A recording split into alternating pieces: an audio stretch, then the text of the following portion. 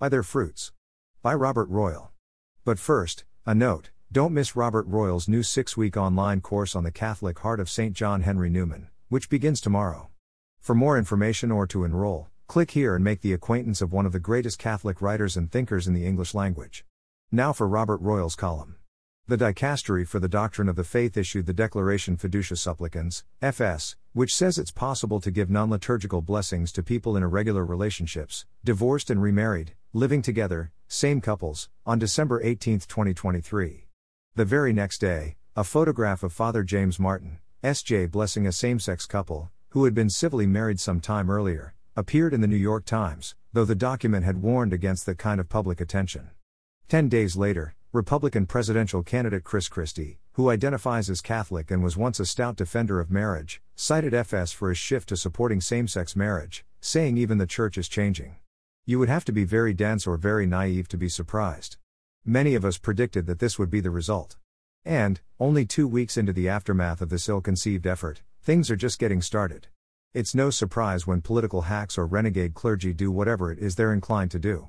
But it's the nature of things in an internet age that their personal defections will have a much wider snowball effect, aided and abetted by anti-Catholic forces.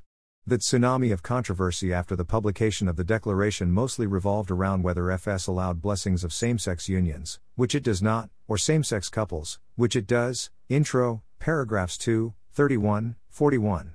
Some defenders of the document tried to claim the blessings were for individuals, mentioned once, paragraph 38, but that is not really the thrust of the whole text. Still, to be fair, the defenders had a point. It was just not the whole, or the most important point. The world, including a large part of the Catholic world, understood the true significance of this ecclesial hair-splitting. Starting with the question why, if this was not a step towards accepting homosexual relationships, it was necessary to publish such a document at all? Non-liturgical, spontaneous blessings, paragraphs 21, 28, 35, 38, are and have always been available to everyone. Even non-Catholics. Even those in irregular relationships, an obvious euphemism employed not to have to use that touchy Christian word, sin. What is newly being blessed then by this development in the idea of blessings? The bloody pile-up over that question was another of the first fruits of a controversy that did not have to be. And as many of us could see at the start, and, therefore, were often accused of not having even read the text, though the document was technically not heretical and even restated church teaching about real marriage, there was a wide chasm between what was explicitly said and what was implicitly communicated. It's telling that the parts of the church, for example, the German bishops who have been planning not only same-sex blessings but even more radical steps via their ongoing synodale VEG, have been happy with FS. This despite the fact that it reaffirms real marriage and might be read as intended to curtail their plans for formal, liturgical blessings for irregular relationships. It's clear that they and others like them know that this indicates the tides flowing in their direction, whatever obstacles may temporarily remain.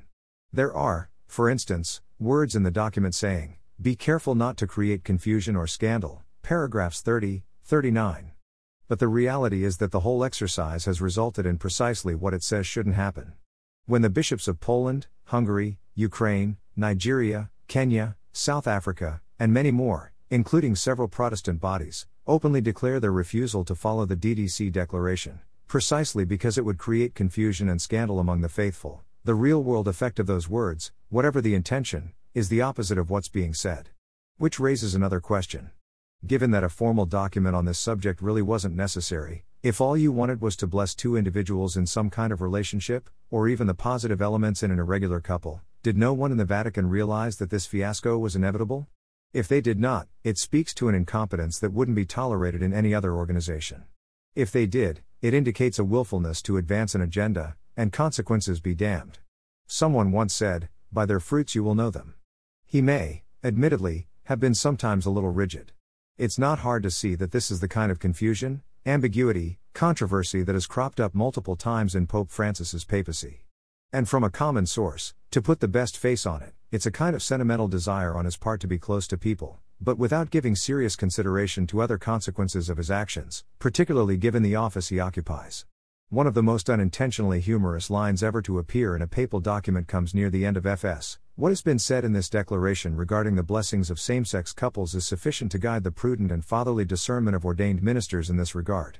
Thus, beyond the guidance provided above, no further responses should be expected about possible ways to regulate details or practicalities regarding blessings of this type. 41, emphasis added. Since the document appeared, Cardinal Victor Manuel Fernandez, its author, had to give an interview with the Pillar, claiming that the declaration does not validate or justify anything.